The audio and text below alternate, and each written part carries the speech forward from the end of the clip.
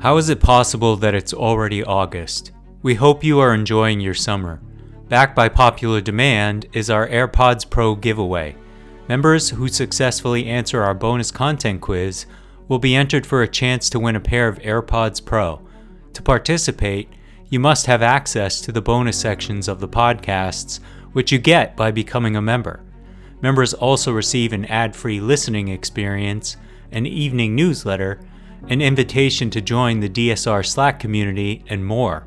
Best of all, if you become a member in the month of August, you'll receive 50% off the normal membership price. Visit thedsrnetwork.com/buy and enter code BONUSCONTENT, one word, at checkout. That's thedsrnetwork.com/buy and code BONUSCONTENT. Thank you for your support. 9, 12, 10, 28, 2, 23. This is Deep State Radio, coming to you direct from our super secret studio in the third sub-basement of the Ministry of Snark in Washington, D.C., and from other undisclosed locations across America and around the world. Hello and welcome to the podcast. We have a news-packed day to go through. Fortunately, we have our founding geniuses with us. And by that, of course, I mean Dr. Kori Schake, the American Enterprise Institute. How are you doing, Kori? I am so well, David. Thank you for asking. Excellent. And coming to you from the only library in the state of Wyoming, Rosa Brooks. How are you doing, Rosa? I'm very well, David. That's very unfair to Wyoming. There's another library in Wyoming? At least two. Okay. Although one of them did just fire its librarian for trying to display LGBTQ, I can't get the right order here, themed books. Well, I'm not surprised, but we're not here to talk about that. There's a lot to talk about, and of course, as these things happen, literally moments before we began this podcast, as we're recording it on the Wednesday, reports began to emerge from Russia that a plane with 10 people on it, flying from Moscow to St. Petersburg, a Brazilian-made plane, which keeps with the BRICS theme that we'll be turning to later, was apparently shot down, though we're not 100% sure of that. And on board the plane was Yevgeny Prigozhin, the man who led the coup against Vladimir Putin, and who was It's such a weird coincidence, isn't it, David? No, the odds against this were so high. I mean, having said that, I guess coincidences just happen. Yeah, no, it's absolutely right. But there is something strange about this crash. Kori pointed it out to me beforehand. Kori, what surprised you about this incident? Two things surprised me. First, that it took this long for Prigozhin to meet his untimely end. And second, this is a higher window than Vladimir Putin typically has people pushed out of. I guess a third anomaly is that actually yesterday, Prigozhin posted a video ostensibly showing him in Africa. And so I wonder whether, today's crash was intended to be insult to injury, or whether there are things we still don't know about this. Okay, Kori. But I'm sorry, one more thing. Could not happen to a nicer guy unless that guy were Vladimir Putin himself. Prigozhin. Oh, yeah. What are people doing getting on an airplane with Prigozhin? Yeah, use your heads, folks. I did read it as, assuming that what we're hearing is in fact true, right? And this is lots of things that we still don't know and probably will never know, some of them. But assuming what we're hearing so far is true, I absolutely thought it was to add insult to injury. That letting Prigozhin go ahead, make first public comments, but public comments that showed he was thoroughly under Putin's thumb, right? Here I am advancing the cause of Mother Russia in Africa. I have been thoroughly tamed and domesticated again. And letting him do that. And then just to say, yeah, thanks. Okay. But, bye. I mean, right. It's very hard to shed any tears for this guy. It's not clear yet who else was on board with him. There may be some people worth shedding tears over. Who knows?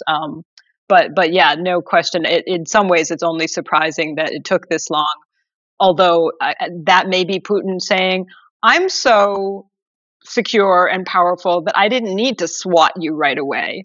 I just wanted to give you the illusion that you were going to be okay, and wait until you had relaxed, and then show you, nah, nope." So that is an elegant theory, but what argues against it is the damage to Putin's own security to have not had that head on a pike earlier on. I think his head has been symbolically on a pike, right? I mean, that's the question. Did Putin think that did Putin wait this long because he wasn't strong enough to do it earlier? Or did he wait this long because he feared that doing it right away would suggest that he was so scared that he had to do it right away, and that waiting would make him, in fact, look stronger? I mean, obviously, the game of trying to get into the minds of insane megalomaniacs is little normal people find it hard to do, appropriately so. But but I noticed that you're doing it, my friend. I do my best. Well, a number of people suggested that this would happen round about the time it happened. In other words, when the coup took place, people like Admiral Jim Stavridis said, well, 60 to 90 days, he'll be gone.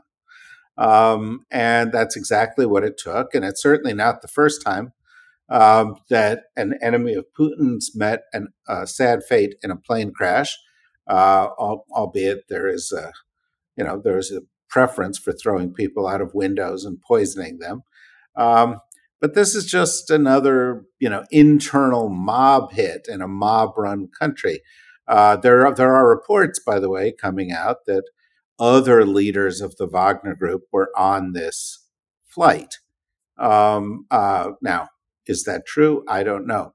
Do you worry, Corey, that the members of the Wagner Group who are left behind, like the 4,500 who in Belarus, pose a threat to anybody, or is this the end of this story? It's a good question.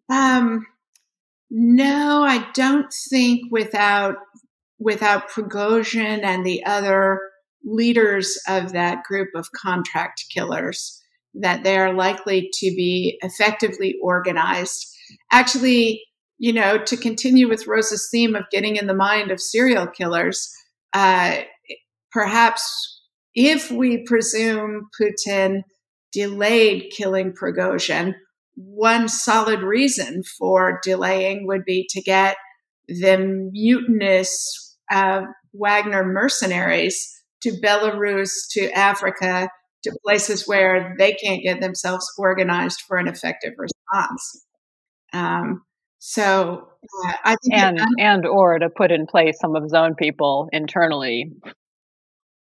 Internally, where? Within the group.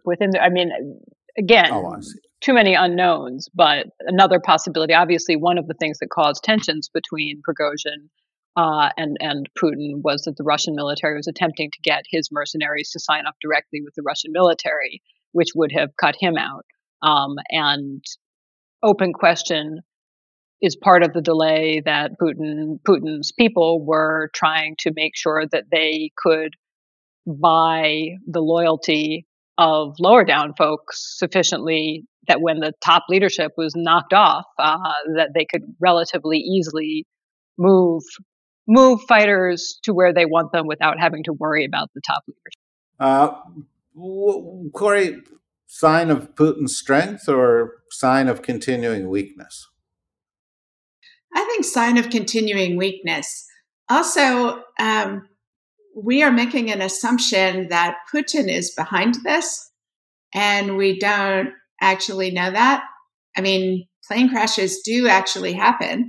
Also, this is basically a mafia state. Maybe some of Prigozhin's deputies did it in order to be pleasing to the powers that be. Maybe there are rival factions in Russia. Maybe a Ukrainian drone did it.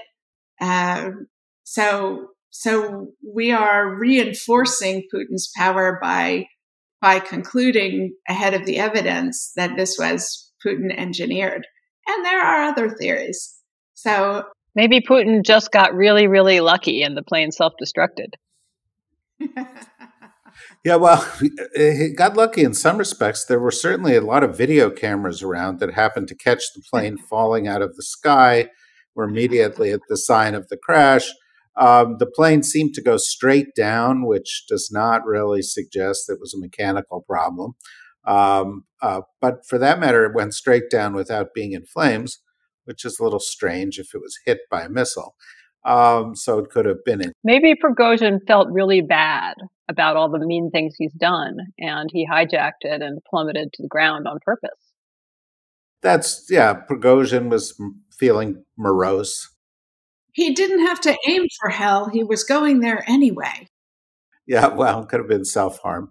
The reports, and you can't believe all the reports, and by the time people are listening to this, these will be overtaken by better and more credible reports. But there are also reports that Dmitry Utkin, who his right hand, who was the guy who put Wagner into Wagner Group and was especially nasty Nazi, may also have been on the plane, and they may have been waiting for the opportunity to decapitate the group, let them drop their guard a little bit. Who knows?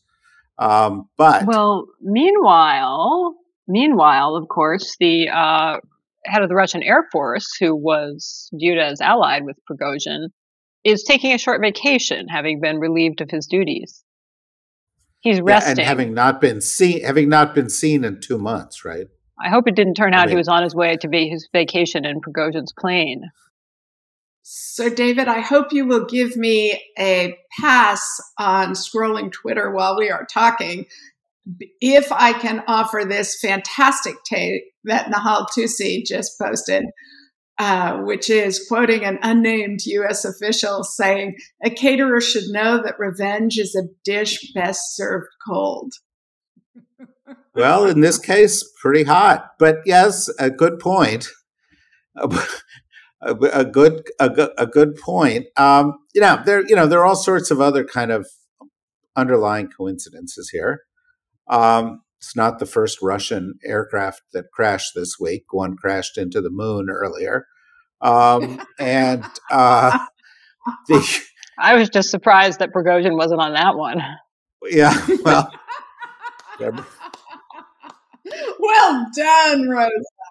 He may have been. We will never know. And, of course, this happened during the BRICS summit, the meeting of Brazil, Russia, India, and China and South Africa, which was taking place in South Africa, which, unfortunately, Vladimir Putin was unable to attend because he's a wanted international war criminal.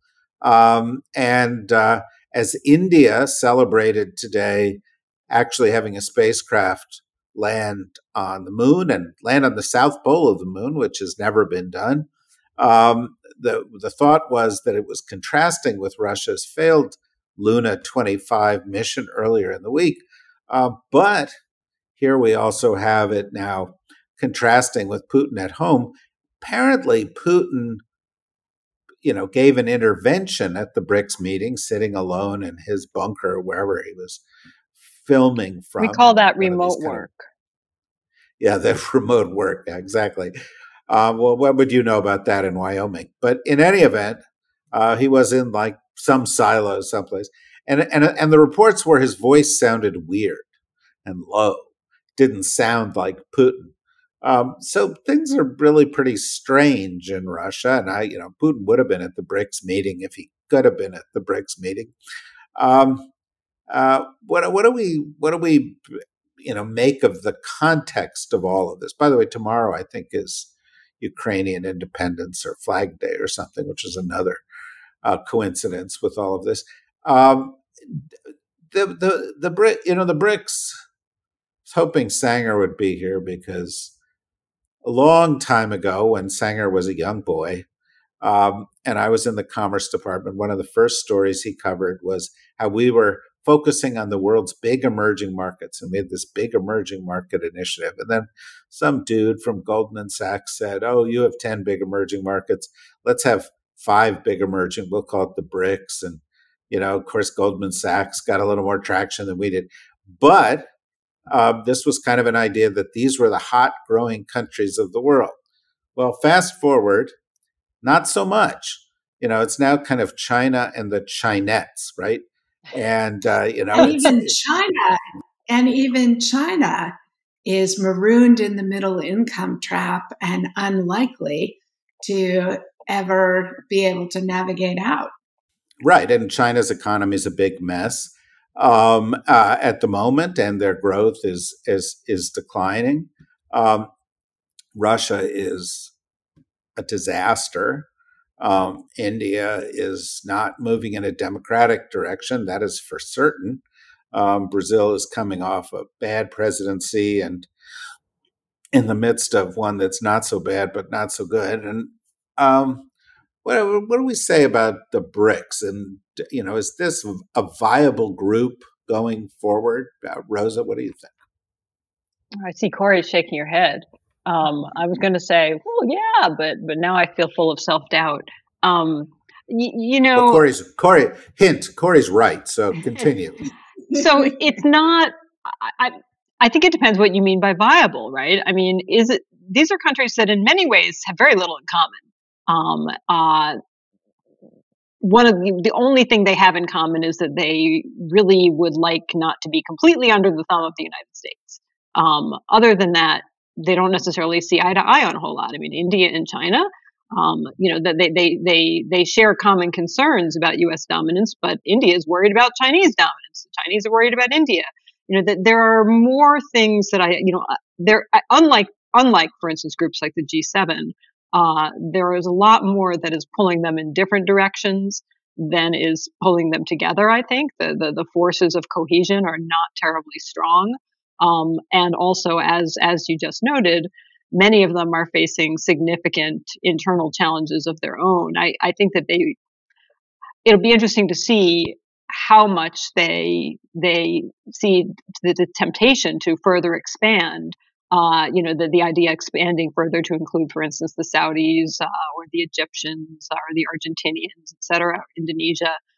Expansion sort of gives the illusion of increasing cohesiveness, but as other alliances have found, size sometimes leads to the opposite result and ends up weakening you still further because you have a group of countries that are actually trying to move in different directions, and increasingly it becomes an artificial exercise to come up with things that you have in common.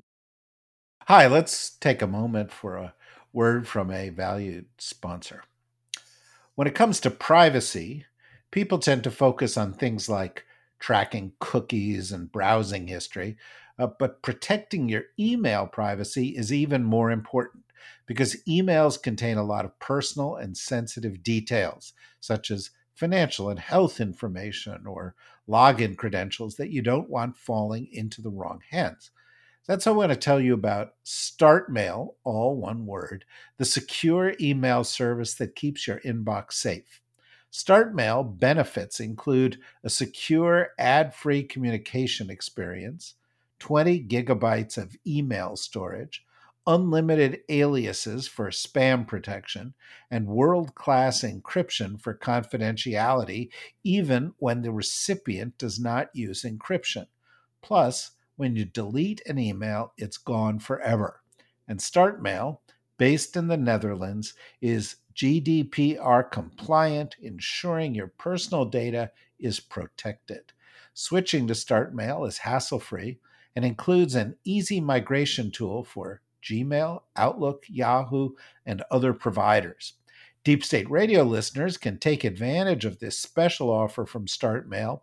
Visit startmail.com/deepstate and receive 50% off your subscription for the first year.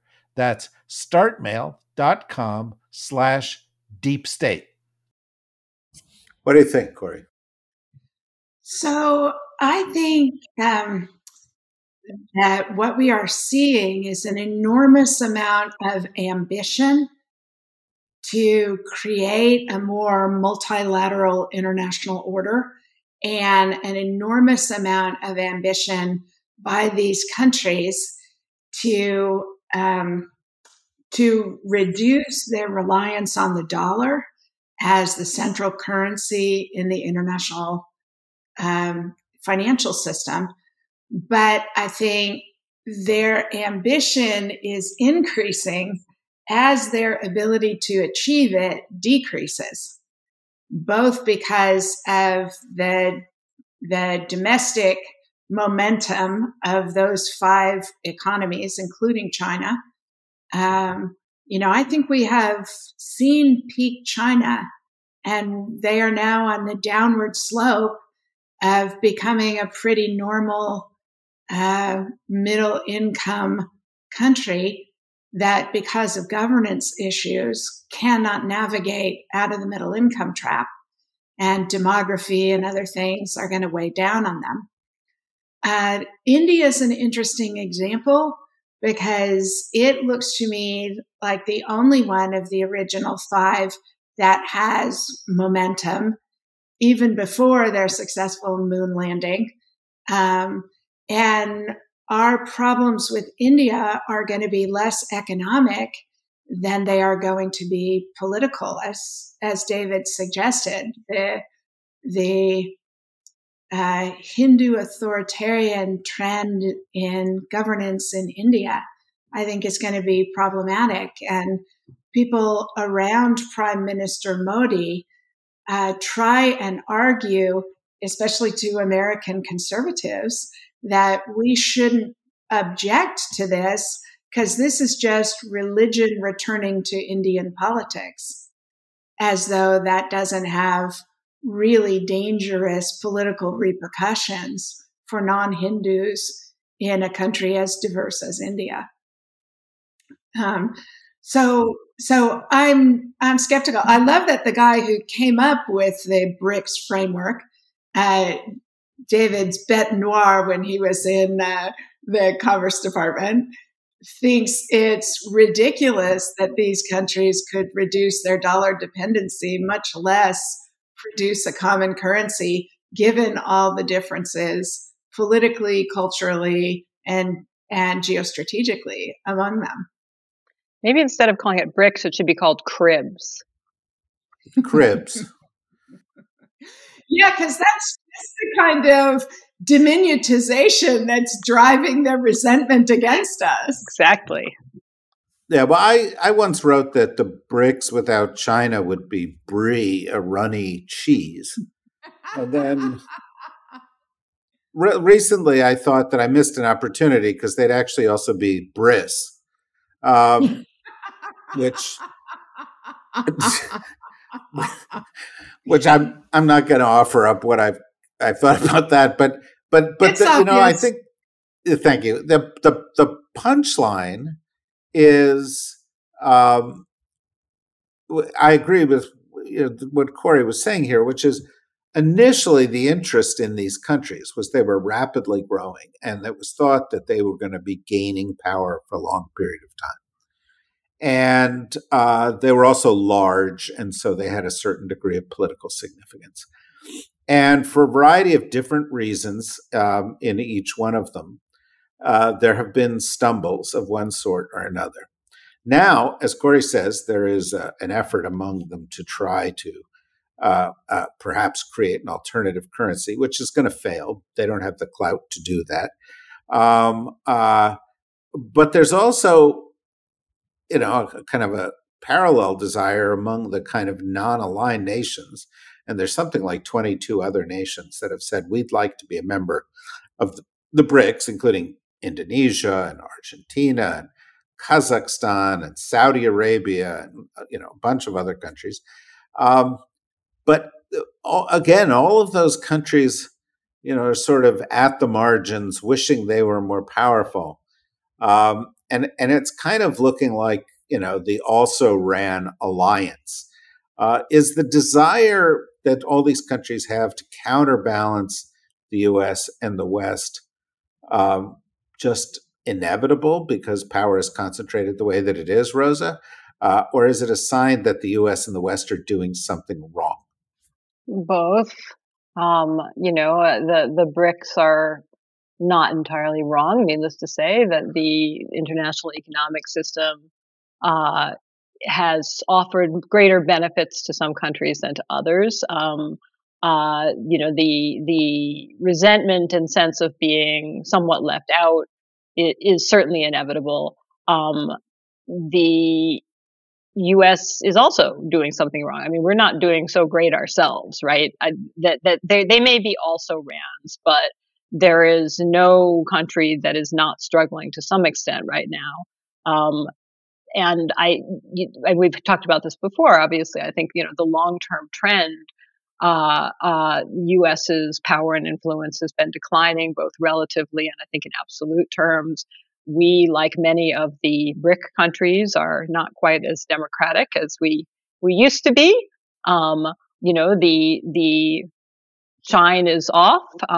So yeah, I mean, of course it's happening. Of course it's happening, and it's not automatically a bad thing for other states to be seeking alternatives to U.S. hegemony. The problem, of course, is that the actors who are out there jostling to assume leadership are not better than we are. They're even worse. So there are not a lot of great options, I think, for what used to be called the non-aligned countries at this point. What do you think, Corey? Is this a movement to keep an eye on, or is this a bunch of wannabes going nowhere? So I think it is not particularly likely to become a third bloc. I'm sympathetic to the desire of these countries to try and stay out of the emergent conflict between the West and China. It's not fun to be a middle power that doesn't have the latitude of a major power. But I also think that it's unlikely to be tenable ground. The shock to me is why China is consolidating so many countries, especially in its neighborhood, against them. They're making what Western societies are particularly good at is recognizing failure and adapting. So I think what the likely outcome of the BRICS movement and 23 countries wanting to join in is that it sends a powerful signal to Washington and to the other countries of the West that we need to do a better job taking into account the concerns these countries have. The big surprise since 1990 has been how little balancing there has been against American dominance in the international order, despite the really aggressive use of secondary sanctions and other things that are pejorative to the economic interests of so many other countries. So I'm surprised it took this long for shouts of concern. I'm a little puzzled that there's a notion there can be equidistance, because I think that's likely untenable. But I think the result will be beneficial for middle-income countries because Washington will start paying attention to things it has taken for granted. One thing I did find odd in some ways, although maybe not, reverting to our previous topic of getting inside the minds of evil megalomaniacs, Putin's speech focused so much on how the war in Ukraine is really the West's fault. And in some ways, that seems like an issue most likely to alienate some of the other BRIC countries, and most likely to alienate some of the countries that are hovering anxiously around the edges. Which want to be part of the BRICS, but don't necessarily want to completely piss off the West and the United States. They want to have it both ways. Putin missed some opportunities to focus on potential economic common ground, and instead spent most of his time, railing against the West, which seems like an odd strategic choice for the moment, particularly given that the reason, as you mentioned, that he's not there in person in South Africa at the BRIC conference is that he has been indicted for war crimes in Ukraine. It would be something that I wouldn't want to remind people of if it were me. Interesting.